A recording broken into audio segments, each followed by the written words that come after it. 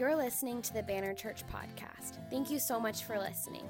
For more information, visit us online at thebannerchurch.com.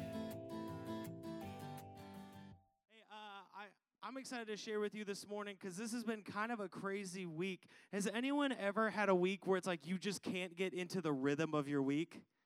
Right? Cool. Just me and my wife. Dope. I'm going to assume that that's all of you because if you're all in rhythm, you would have raised your hand. But has anyone having that week or had that week that would just be so real this morning? I had that week. We just had all this stuff. I've been sick for 3 weeks. It's just like the weirdest thing, in my life. And then we had this weird experience where our air conditioner, we're like, why is it not blowing cold? And the answer is because it's broken, which translated into now you're broke. Because those are expensive. They're like the engine of your house.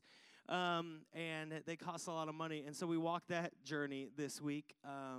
But it's really, God's been super faithful to us, and we've been enjoying it.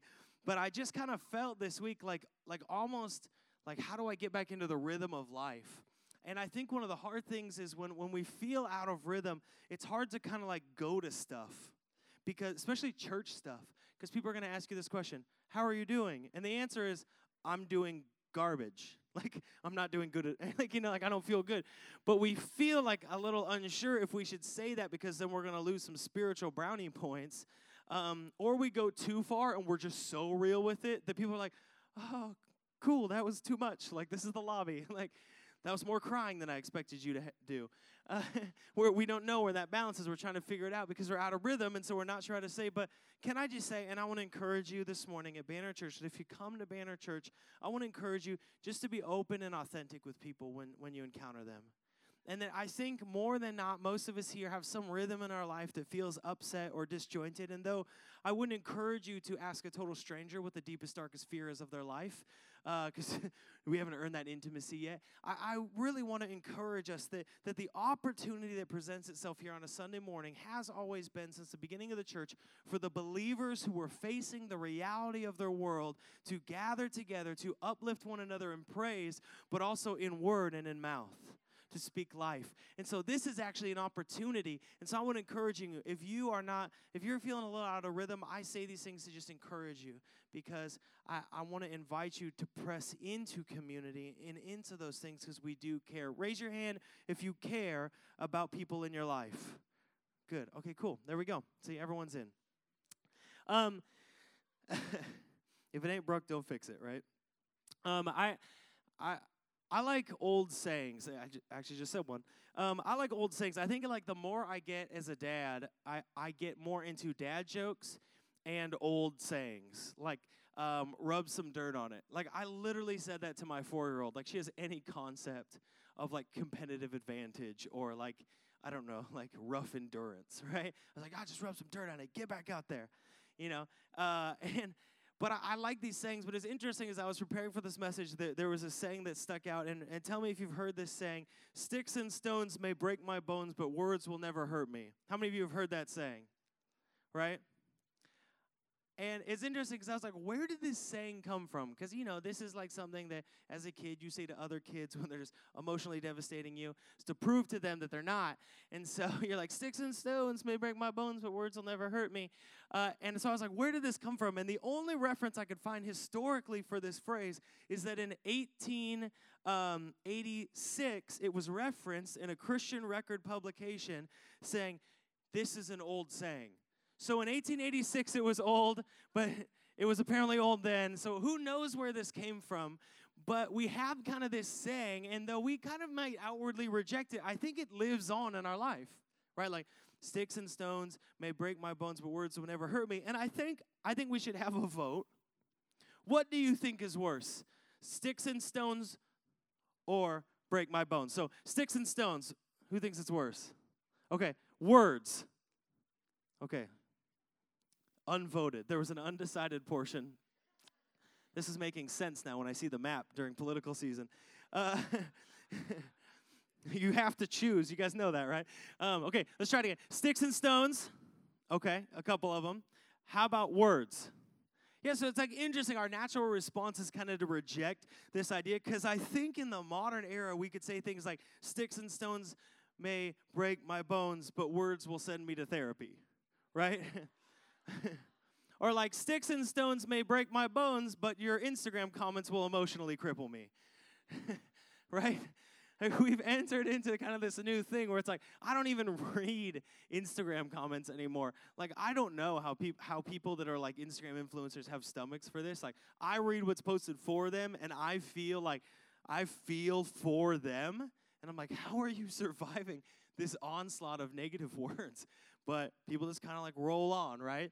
But that's kind of the way we've gone is that things have changed. A nasty comment in publication used to take some work or at least some money, right? You'd have to like publish some kind of like fake scholarly article or newsprint to really rag about somebody, to really make an issue. You'd have to get a paper going with like a paper, with like a press and a print and all of these things, right, to get going. Now it takes about 4.5 seconds. So you could actually go negatively comment on me while I'm speaking, and it would take you about 3 seconds. Please don't, because apparently I can't emotionally handle it. But it is so different now how things have changed. Is that it's interesting how the power of the tongue and the power of the pen has now moved to the power of the fingertips. And we can type and we can comment and we can share words. And so the power of our words has changed. And yet the scope of what we deem acceptable or not acceptable language seems to kind of be up in the air. Right? So if somebody says something and we see it on the news, I always find this when I'm reading comment threads so fascinating. Someone will say something on the news and people are like, I can't believe that they said that. Oh, you're an idiot. Someone should beat you up. Someone should burn your house. They like go like way beyond, right? Because it's like some words we think like that incites violence, and then we say the same thing on the internet and it's like doesn't matter, right? And so we have this kind of like vague sphere as far as like what words matter, what words don't matter. If you don't like my words, just unfriend me, right? That was popular on Facebook for a while, and so I did. So I follow like 8 people on Facebook. But I think that things have changed a little bit in the age of kind of internet bullying. And it's not as like outright as it used to be, in that we are all in some way get enraged by things and lash out with our words on things, right? Are you still with me? And so I think that in many ways, in the scope of history, sticks and stones metaphorically have done a great deal of damage, right? I've been hit with both of those things. They're not great, and they do break bones, trust me. But I think when it comes to our daily lives, we'd probably say words affect us on the day-to-day more.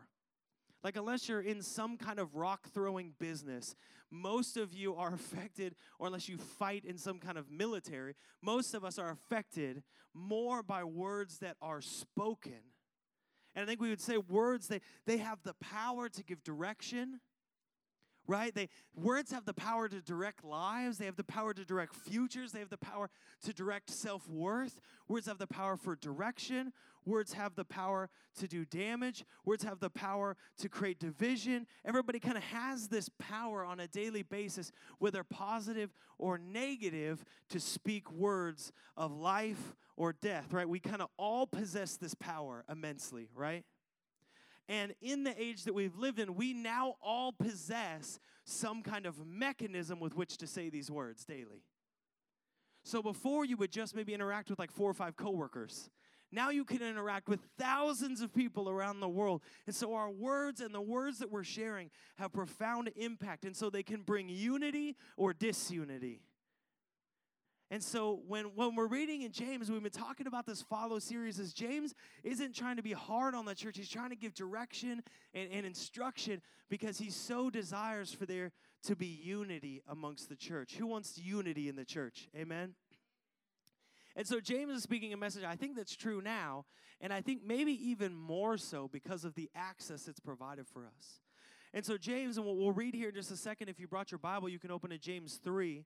But we'll read here in just a second as James is giving a pretty powerful chunk of scripture here, but he's writing it to a scattered people of Israel.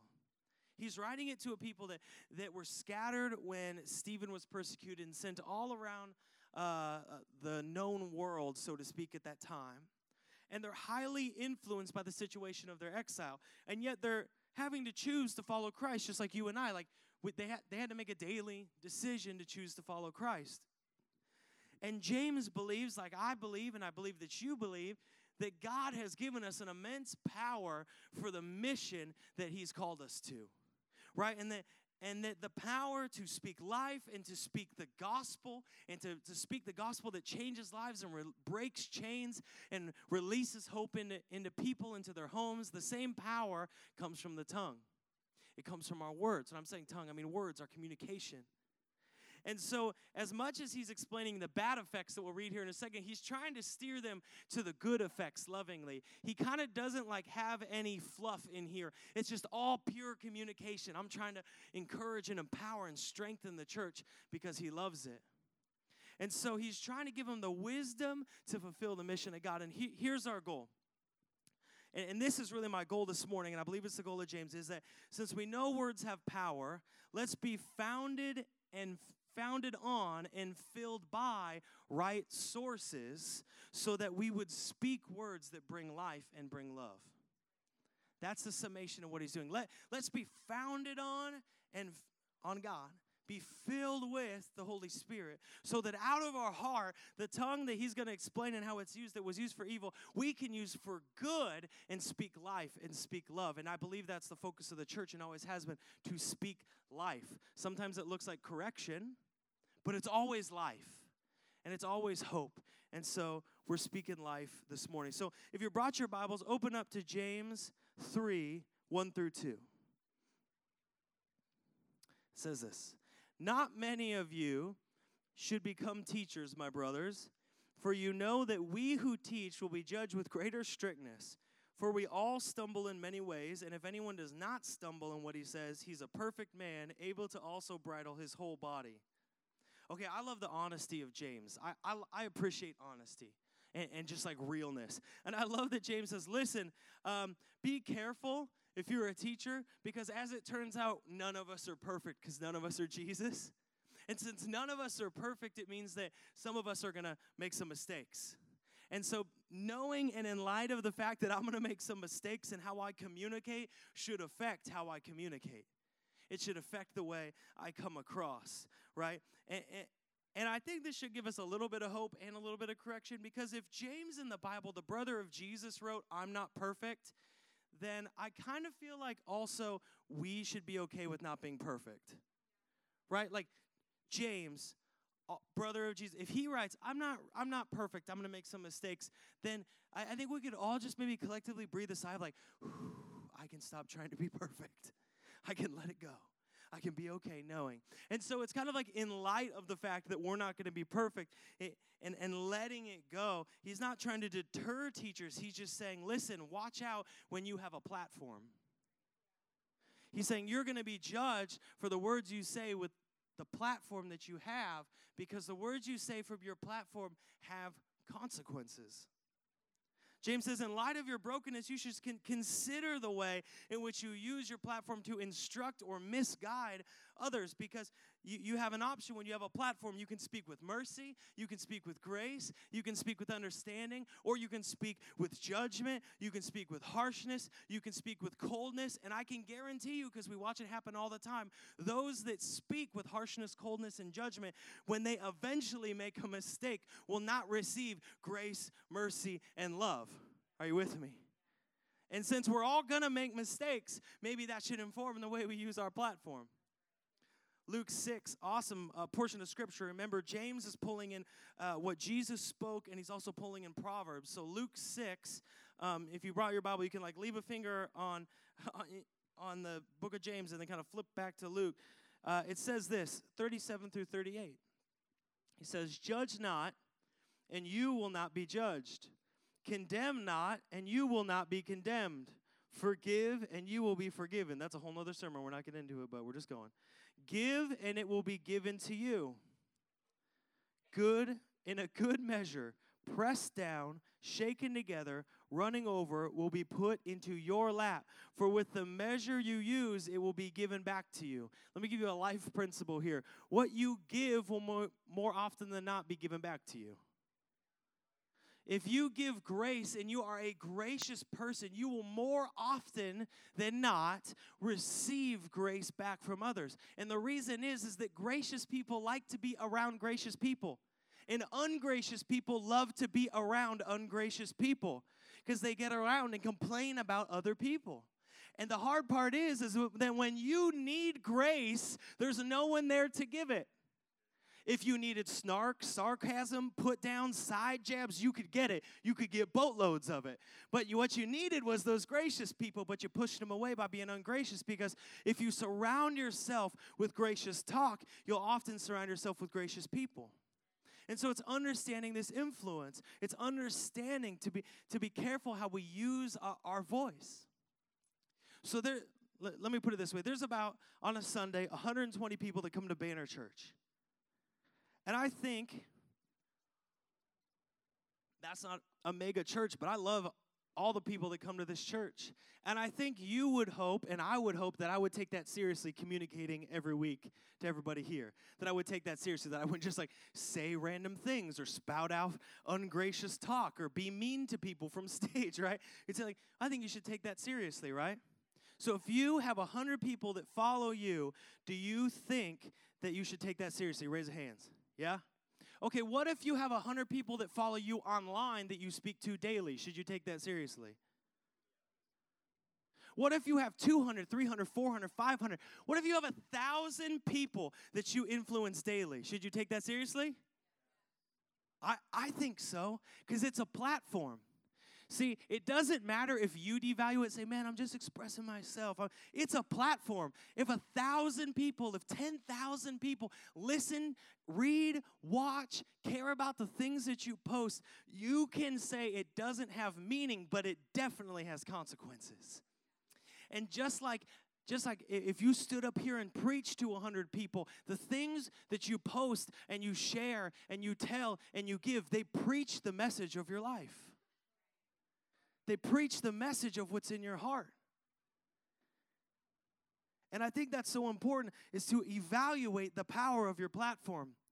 Parents, have you evaluated the power of the platform that you have in your children's life? Have you evaluated, really thought about recently the weight of the things that you say to your children? Because that's a platform. Moms, dads. You might be a side jab of man, why do you always do this? You're always like this. But you're speaking something from a platform into their life. You're a teacher. You're teaching. How about bosses, coworkers, fellow students? Because of the unity of your education or your vocation, you have a platform to speak into other people. Have you thought recently, and James is just trying to get us to think, have you thought recently about how you're using your platform to speak into other people? Have you thought about it on social media? And I think this week drove me more crazy than anything. I was ready to just snap my phone in half because I'm a philosopher at heart. And it's I feel like Instagram and Facebook are I love social media, if I'm going to be so real. I love it. But I feel like it is the death of philosophy, or at least well-crafted ideology. It's this is a cute infographic. I think this speaks to life. Post. This means nothing. This preaches nothing. It enhances nothing. It brings life to nothing. But it's cute. It's got a pie chart, and it makes a joke about a certain sect of people in the country. And since people can't really readily respond, and we can just call them haters if they do anyways, then I might as well just post it, right? It doesn't matter. But we have a platform. We are blessed as a generation to have these things as a platform to spread the gospel in the life of Jesus Christ. And it doesn't matter if you get a lot of hits. That doesn't justify that it's a good idea, right? I guarantee you there's some stuff that I could just go post right now that would get a bunch of hits because people are like, whoa. But it doesn't necessarily mean it's a good idea. Remember, James is bringing in Proverbs, and I think this idea from Proverbs speaks to this. Proverbs 10, 19 through 21. If you're writing notes, write this down. It says, in the multitude of words, sin is not lacking. But he who restrains his lips is wise. Trying to teach that to myself. The tongue of the righteous is choice silver. The heart of the wicked is worth little. The lips of the righteous feed many, but fools die for lack of wisdom. That could be the social media tagline right there. The lips of the righteous feed many, but fools die for a lack of wisdom because we're not getting the wisdom. I was just curious about this week. What if the church went 1 week, and we can't affect anybody outside of us, you can't tell us what to do, but what if we all just went 1 week by just speaking life? Just 1 week. You didn't argue with your father-in-law on Facebook about the president. You just what if we all just spoke life and encouraged one another from the platform we had in our families to our children? They're driving me crazy, and I swear, if you spoil that one more time, I'm going to lose my mind. But you know what? For this 1 week, I'm just going to speak life.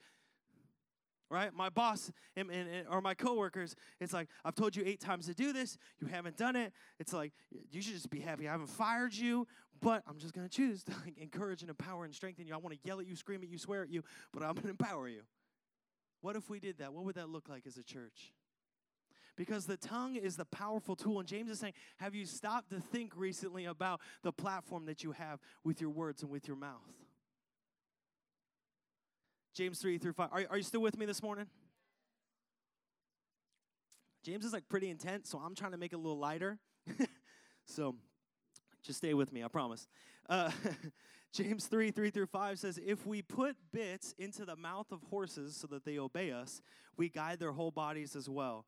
Look at the ships also. Though they are so large and driven by strong winds, they are guided by a very small rudder, wherever the will of the pilot directs. So also the tongue is a small member, yet it boasts of great things. 2 examples, but one idea, and I like this. It's taking a horse. I've ridden a horse 2 times in my life, and I am thankful for the bridle and for reins. I'm thankful for those things, right? Has anyone here ridden a horse and you know what I'm talking about?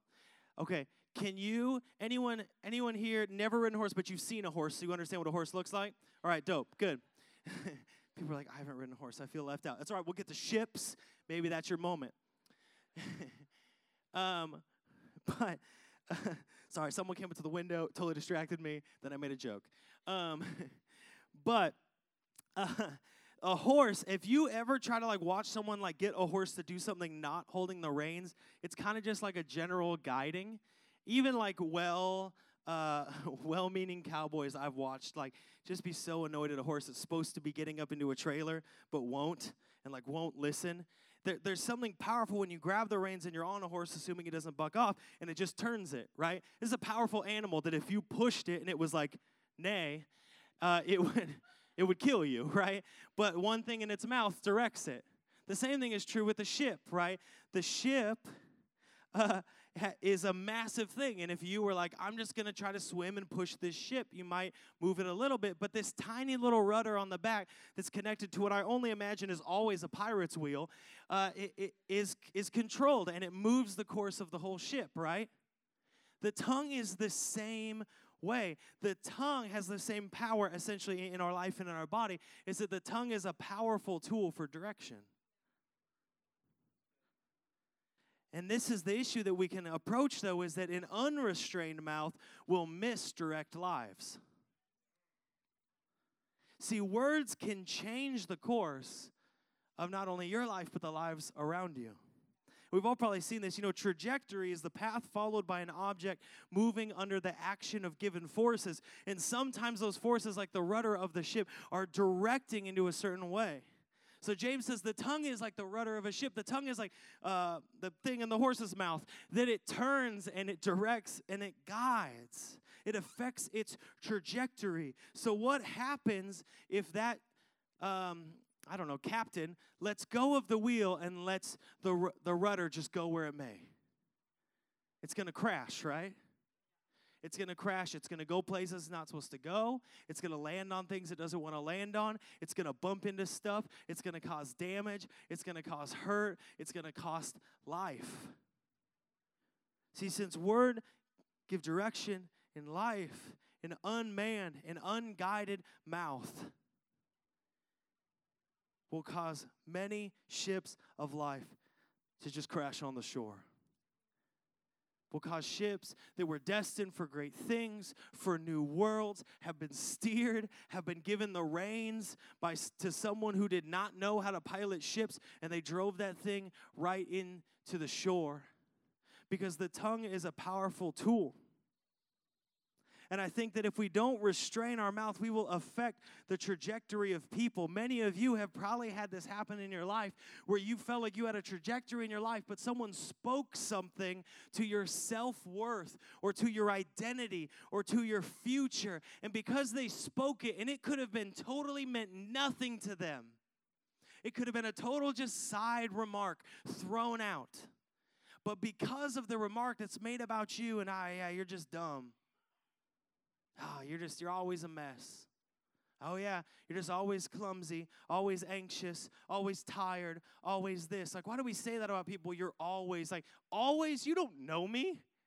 Like, you know what I mean? Like, you need to know me. You don't know my future. Don't say always. I might be right now, but you don't know what God has for me. See, when we speak into people's lives, we direct them. We direct their future. This is who you are. This is what you'll be. But can I tell you, when we rein the tongue, when we direct the tongue, when we direct the words, when we direct speech, we guide the future of not only yourself, but those around you. And James is encouraging people who think just like I think. People who say things like, well, I'm just being real. Like, no, you're being mean. Well, I just feel like I have the gift of speaking my mind. It's like, no, you have the gift of eating alone. That's why. Because we want to speak our heart and speak our mind, but it goes back to platform. It goes back to grace. Jesus always spoke his mind, but he spoke it as Jesus with grace and with clarity and with truth. Something can convict and still be biblical. A lot of it is. A lot of the Bible, it speaks straight to my heart. I'm like, oh my gosh, this scripture this week, I was ready to roast somebody on Facebook this week, and I was preaching this, and I couldn't.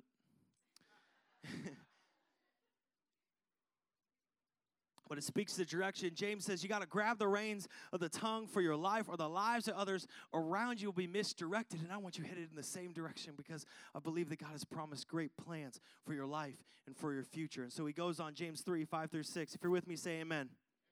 Amen.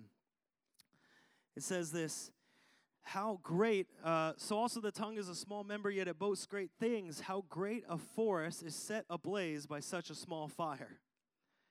And the tongue is a fire, a world of unrighteousness. The tongue is set among our members, staining the whole body, setting on fire the entire course of life. And he just keeps getting more intense and set on fire by hell.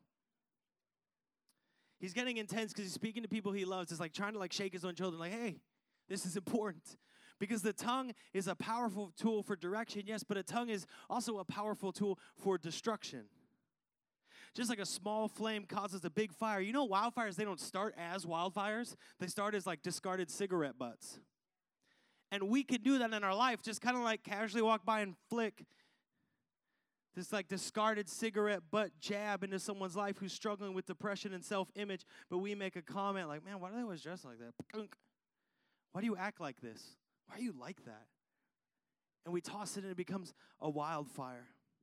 And I think that's the crazy thing about the tongue is a critically placed remark can damage life, but a well-timed encouragement can save a life. That's how it works.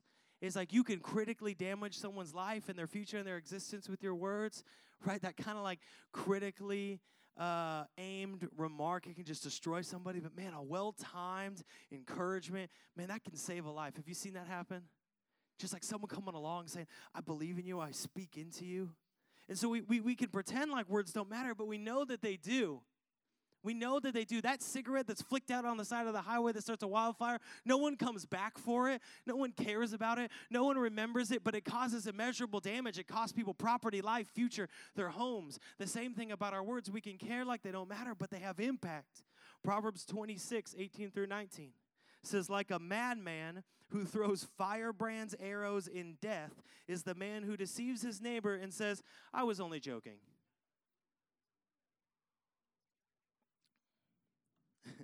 JK. Yeah, this is the biblical JK. That's the Message version. But James is saying you can't toss out fire. You can't toss out a burn and say, oh, man, we're just playing. We're just joking around. This is what we do. We kid around. It's really because what you do kind of seems like everybody's just ripping on the one dude in the group. Like, guys, let's just be real for a second. There was always that guy that got ripped on as that one dude in a group. You're like, not in my group. I'm like, all right, well, you weren't a sinner like me, apparently. There's always that guy. And it's like, it's so funny. Like, Kyle's so funny. He loves it. That's just how it is. Like, no, man, you're destroying this kid's life. And you're speaking things in, and you're throwing arrows and saying, I'm just kidding. You're speaking to self-worth and saying, I'm just kidding. And James is saying, no, we got to take this seriously. Because it's supposed to light a fire in a good way, but if you mismanage fire, you're going to get burned, and you're going to burn down the things around you. I remember in high school, I was somewhat wise and then mostly just a high schooler.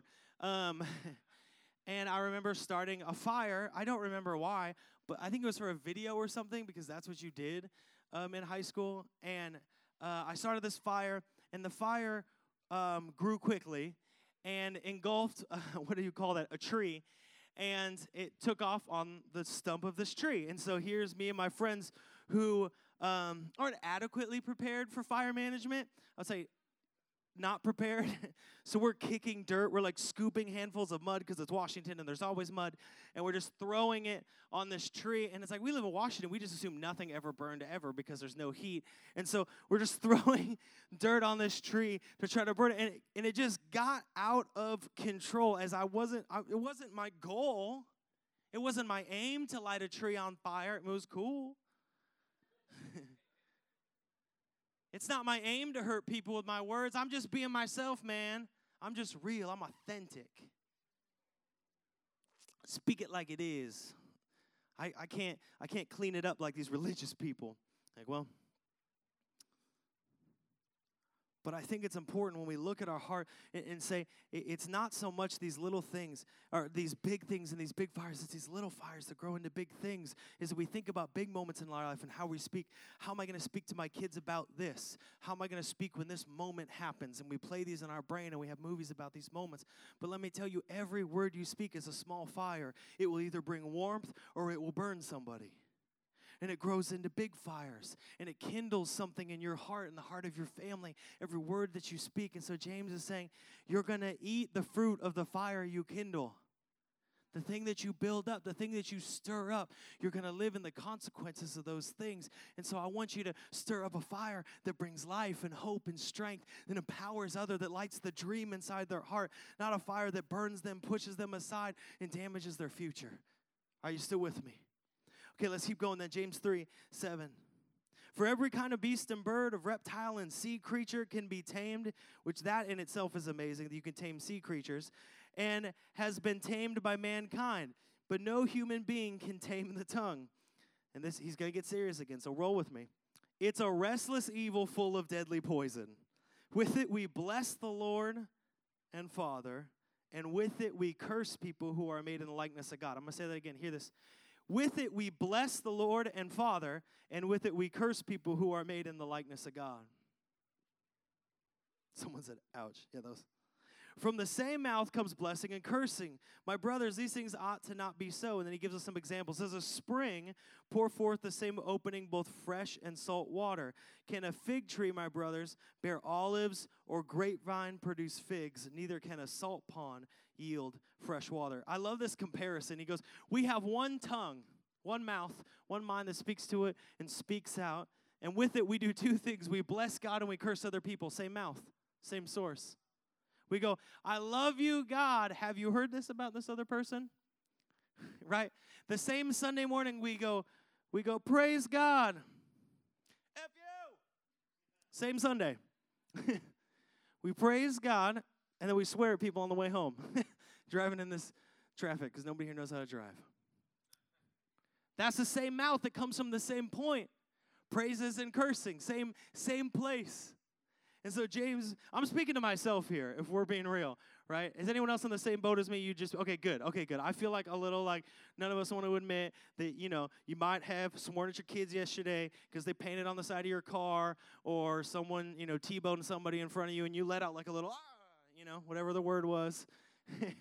Like, I'm not here to harp on your habits. I'm not here to make you feel bad. I don't care about any of that. I care about the condition of your heart because I believe God wants to birth something new and fresh and some fresh fruit in your life. So that's what I'm speaking to.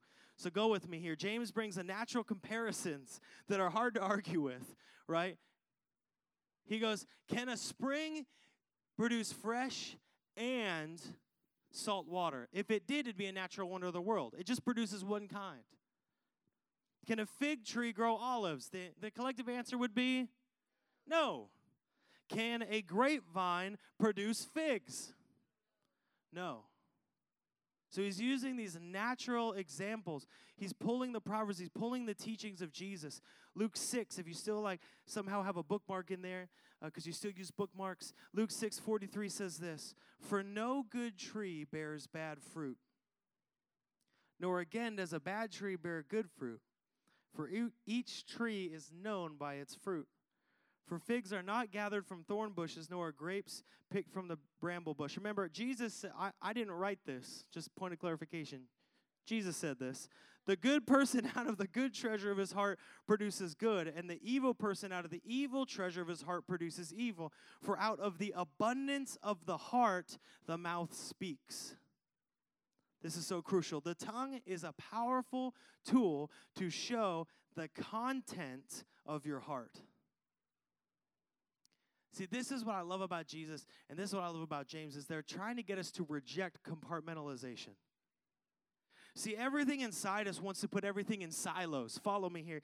This is how my brain thinks, and I think about this often, and I try not to get too much into the philosopher realm, but I'm going to kind of go a little philosopher teacher right now. Are you with me?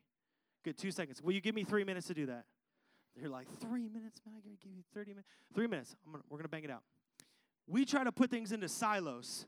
Mental health, spiritual health, physical health, emotional health.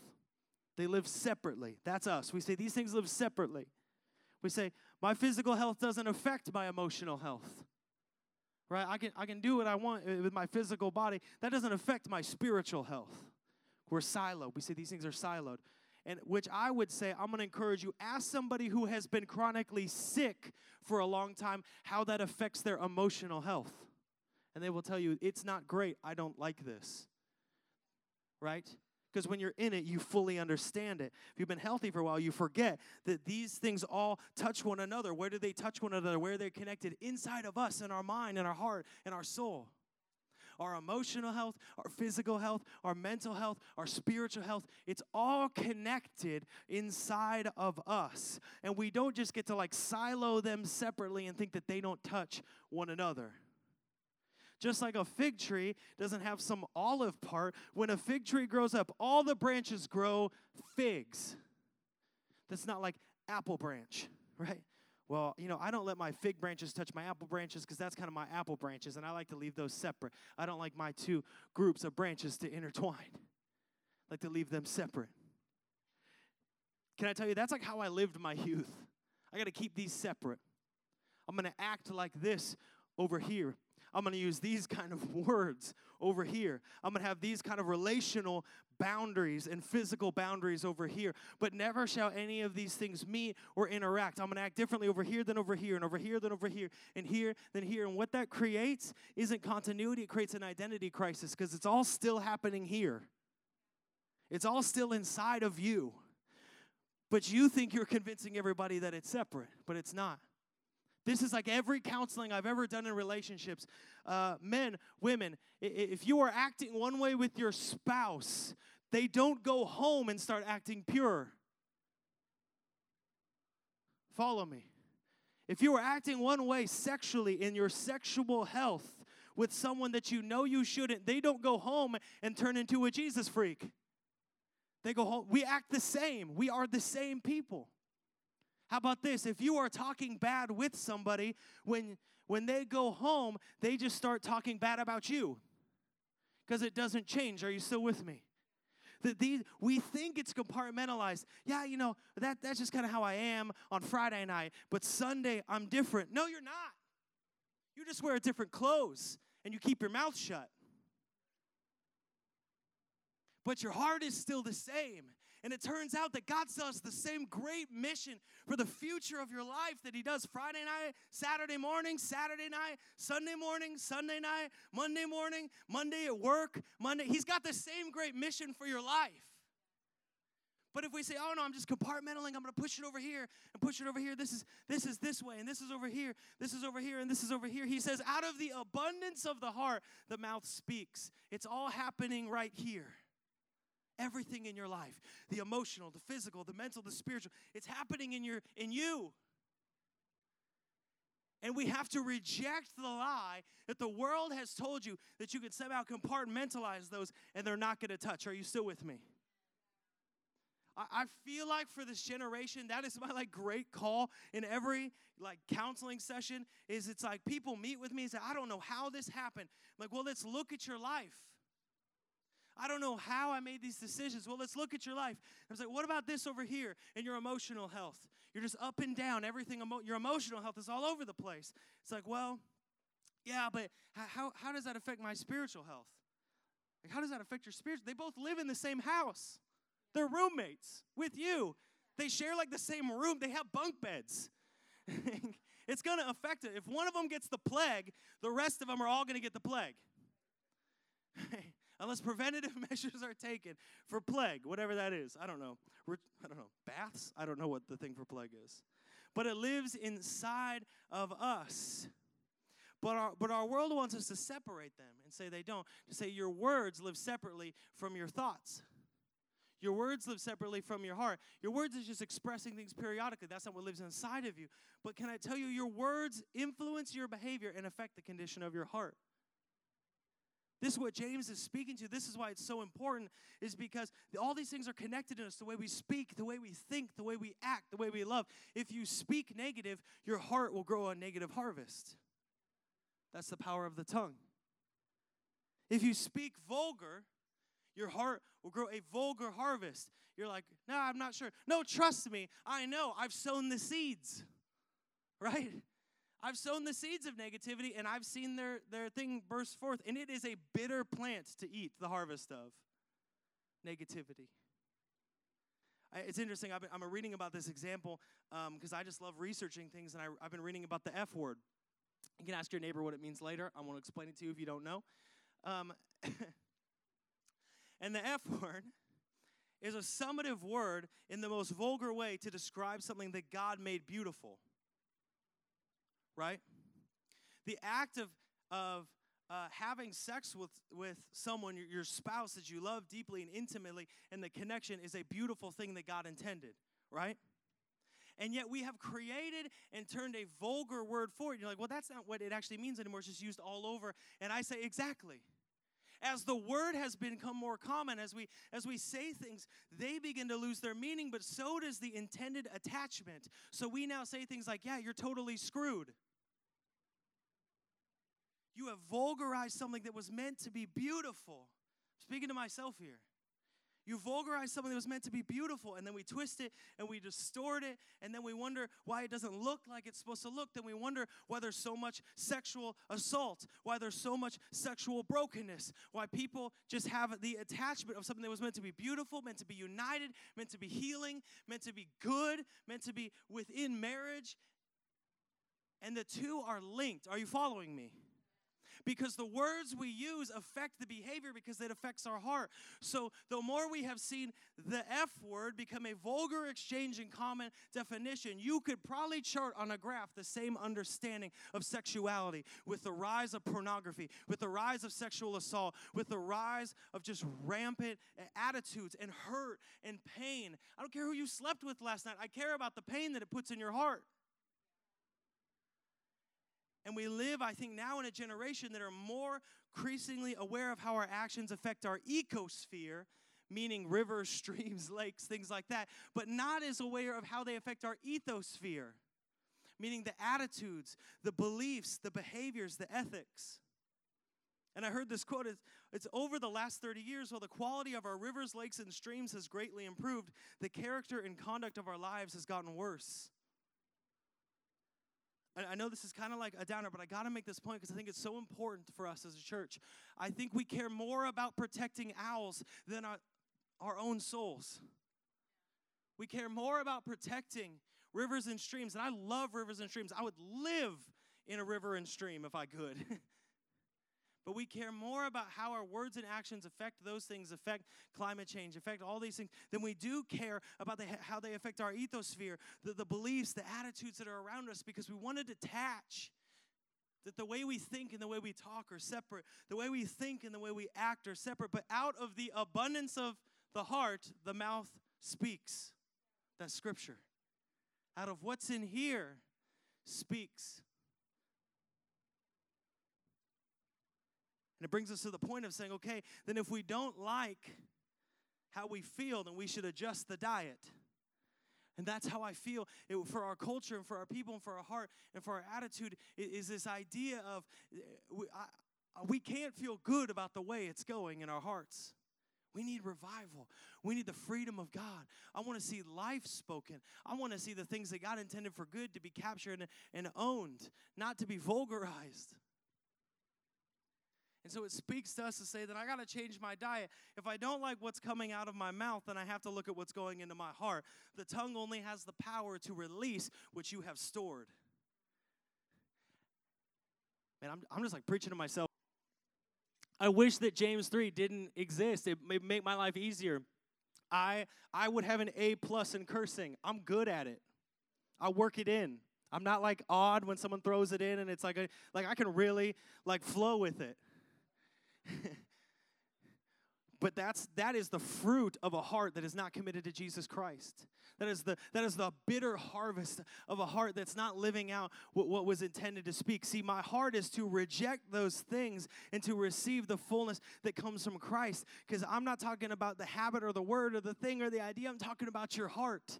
Your heart will dictate your habit. And if your heart is full of God and full of the Spirit, then you're going to see incredible things happen through your life and miracles happen through your life and freedom happen through your life. It's about the heart. It's all about the heart. That's what Jesus says is worth protecting. That's what James is standing up like a warrior to his church, and he's convicting and he's directing, but he's speaking to. So how do we protect our heart when James says the tongue is uncontrollable? If I can't control it, but I must control it, how does that kind of give me some kind of hope, right? Like your tongue is more untamable than a jellyfish, but good luck. Galatians 5:22 through 23. It's a good one to memorize. I think our kids have it memorized. My daughter does. Thank you, Kids Church. But the fruit of the Spirit is love, joy, peace, patience, kindness, goodness, faithfulness, gentleness, self-control. Against such thing there is no law. Self-control is a fruit of the Spirit. We know good fruit comes from a good tree. This is the fruit that comes from God, is self-control. See, we need a supernatural self-control. Anyone here go, yes, I need a supernatural self-control that comes from the Holy Spirit. I need that. I choose it daily. It comes from the Holy Spirit to seek Him. So how do we control the tongue and protect the heart? First thing, I'm going to give you two things this morning. One was be filled with the Holy Spirit. Man, if no one ever told you this, you should be just filled with the Holy Spirit. You should seek the Holy Spirit and say, Holy Spirit, fill me. I desire you. See, you and I are called to a unity and self-control that goes beyond human ability. If it was just about human ability, this job would be way too exhausting, and I'll go back to being an architect. This is about the power of the Holy Spirit and being called to be united as a body.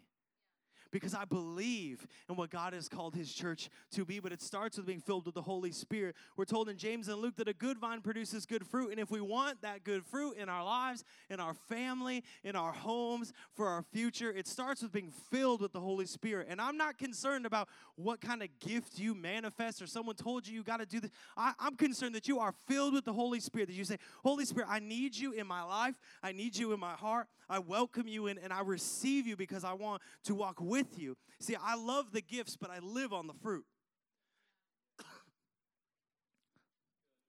John 15, 4 through 9. I'm going to read you a scripture. Again, this is Jesus. It says, abide in me and I in you. As the branch cannot bear fruit by itself unless it abides in the vine, neither can you unless you abide in me. I am the vine and you are the branches. Whoever abides in me and I in him, he it is that bears much fruit. Apart from me, you can do nothing. If anyone does not abide in me, he's thrown away like a branch and withers, and the branches are gathered, thrown into the fire, and burned. If you abide in me and my words abide in you, ask whatever you wish, and it will be done for you. I love that one. It's like hard to swallow verse, really, really exciting.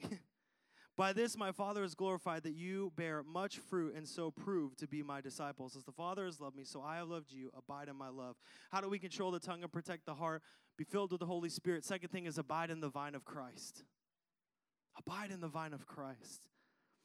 If you heard the term of grafting, it's where they cut a limb and they graft it into another, and that it might grow, and then it might produce new fruit. And I think of that all the time, of being cut away from the things that bound me and were dying and bring death and a bitter harvest, and being grafted into the Lord, and that he welcomes us, and that I abide in his vine, that I become connected into his vine. Say, God, I've tried to bear my own fruit. Turns out it's a bit sour. I want to bear the fruit that comes from you, peace, patience, kindness, goodness. I'm done with anxiety, anger, and anguish. I'm talking about some peace, patience, kindness, goodness. But I've seen me in action, and I know that I struggle. And so I know that fruit comes from you. The good thing is that harvest comes in his timeline. So I'm not saying so you go home and stress that you've not got enough good fruit coming in your life. I'm saying so you just get a part of the vine and you trust him to bring the fruit. You trust him to bring the life. You trust him to bring the harvest in your life. And we abide in the vine of Christ. And he says, John 15:7, ask whatever you wish and it will be done. Can you imagine a church that actually believed that? Ask whatever you wish and it will be done. See, good fruit comes from a heart that's full of Christ. We're full of the Holy Spirit. It produces fruit in our life. There's just three things. I'm going to invite the band up this morning, and I'm done. These are the things that James is trying to awaken in the church. I'm just going to share them with you this morning. Three last things. Everyone still with me? Amen. Good. Anyone rethinking their Facebook and Instagram comments from this week? It's like, I sent a memo earlier on the way to church. I should probably know. A filled heart. See, when we're full of the Holy Spirit, it produces fruit in our life, the fruit that comes from him. A filled heart overflows with gracious talk. An old, uncontrolled tongue, it speaks quickly, without thinking. It comments. It says things without really thinking about the platform or the place or the grace. But when our hearts are shared with Christ, we understand our brokenness. We understand the humility that comes from that. And so from that filled heart is a harvest of grace. It says, I understand that I'm broken, that I got some problems. As much as I don't want to give grace right now, out of the overflow of my heart, understanding the grace that I've received through salvation that could never be earned, bought, or paid for by my own power, but through the blood of Jesus Christ, I respond in grace. I respond patiently and lovingly.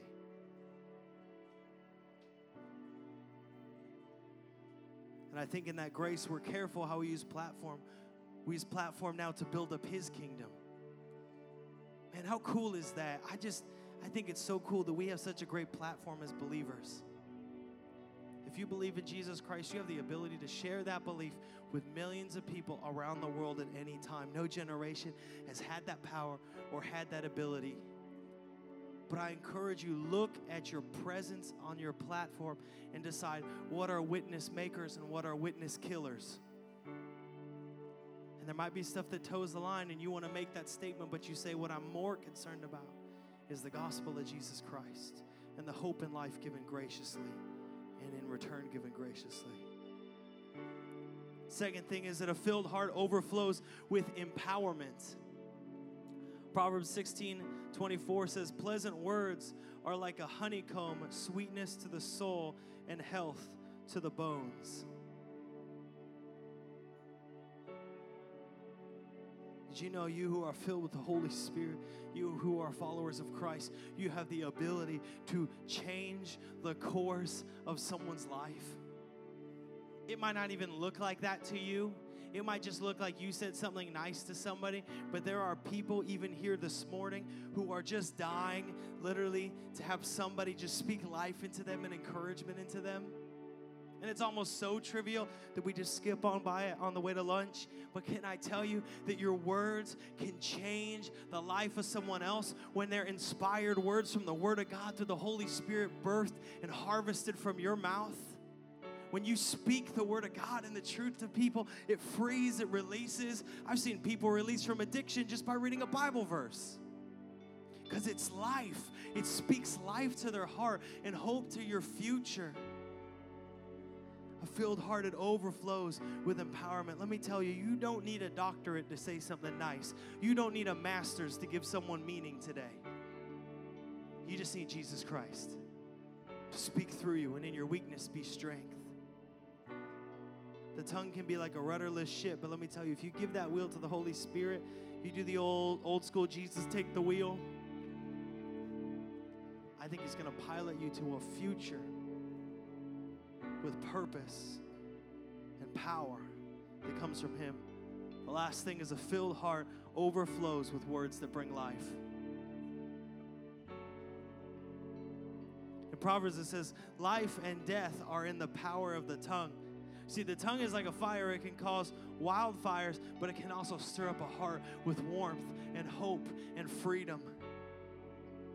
Man, when was the last time you really just got down with somebody in the trench and said, like, you got this. I believe in you.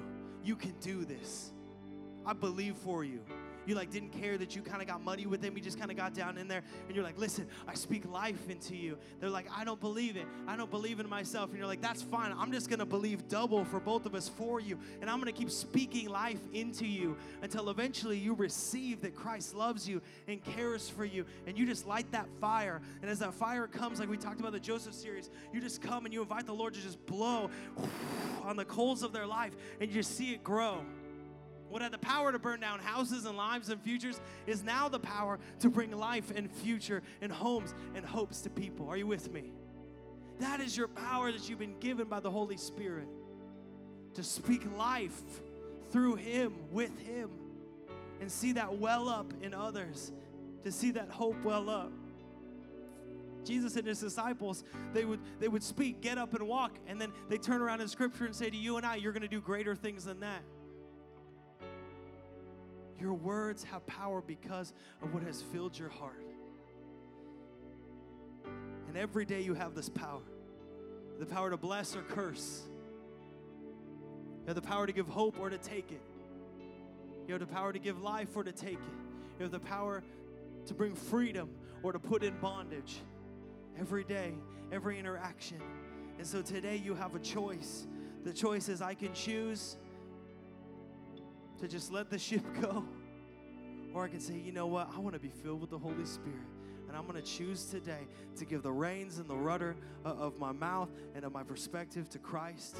And so we say, God, would you fill me so that the overflow of my heart is not past bitterness, not past hurt, not pain, not anger, not frustration, but it's you. It's your love. It's your hope. It's your acceptance. Overflow. Overflow. Would you stand with me this morning?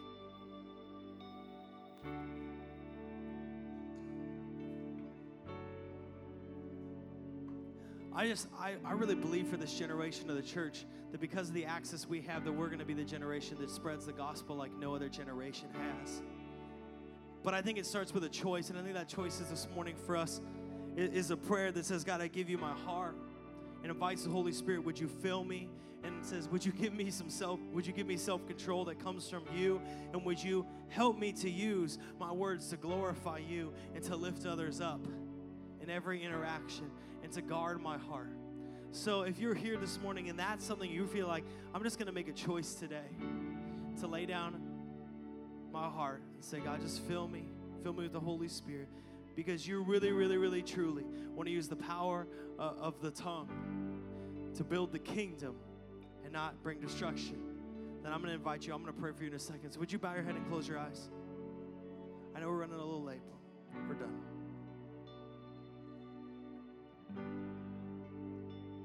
We're going to do this. If that's you this morning and your prayer is really, Jesus, I'm giving you my heart maybe for the first time or for again. Holy Spirit, would you fill me? Would you give me self-control? And I'm just going to commit this week that through your power to speak life to those around me, to make that commitment as a church, to speak life to those around me, filled with the Holy Spirit. And you're saying this morning, God, with the overflow of my heart, be words that bring life. If that's you, eyes closed, head bowed, would you just lift your hand? I want to pray with you this morning. Maybe you feel like you struggle with the way you talk, or maybe you're saying, I want to be better at the way that I'm communicating the love of God. I want to pray for you this morning. Let's pray together. Jesus, you see these hand raised and these hearts committed to you, God, and I just pray right now in this moment, just everything in our heart we lay down to you and we give to you. God, this is a powerful scripture. This is a convicting scripture, but we're still thankful and so thankful for it, God, because we know the power of the tongue to bring life or to take it. And God, we want to bring life. We want to speak life. We want to speak hope. We want to lift up a fire of dreams and hearts and lives. We want to see chains broken. But God, we know that doesn't come from our power. It doesn't come from our will. It comes from you, Holy Spirit. So I pray this morning, Lord, over every hand raised and every heart who's lifted up to you in this moment, that you would fill them with the Holy Spirit in Jesus' name. That you would fill them with the Holy Spirit. Right now in this moment. Right now in this moment. Be filled. Be filled. Be filled. God, and I pray as we're filled by you, as we receive a deeper revelation of your love, God, that it would inform the way we talk. God, I pray parents, families, co-workers, students, God, I pray that we would lift up a collected voice that speaks life to everyone, that we would be known as those that speak life. In fact, God, if there's anyone here this morning that kind of carries the moniker and the title of being negative, we just reject that in the name of Jesus. And I pray, Holy Spirit, would you release them from that? You are released this morning from anything that has titled you as a negative, downer person. We release that over your life. You are a life speaker. You are a hope bringer. You are an encourager. You are an uplifter in the name of Jesus. By the power of the Holy Spirit, you say, I struggle feeling down. Well, that's all right. Through you, the Holy Spirit is going to lift some people up. And we pray, Holy Spirit, would you turn everybody here? Would you bring about a fruit of encouragement and peace and love and joy in this church by the power of the Holy Spirit? And everybody said, amen. Can we say amen together?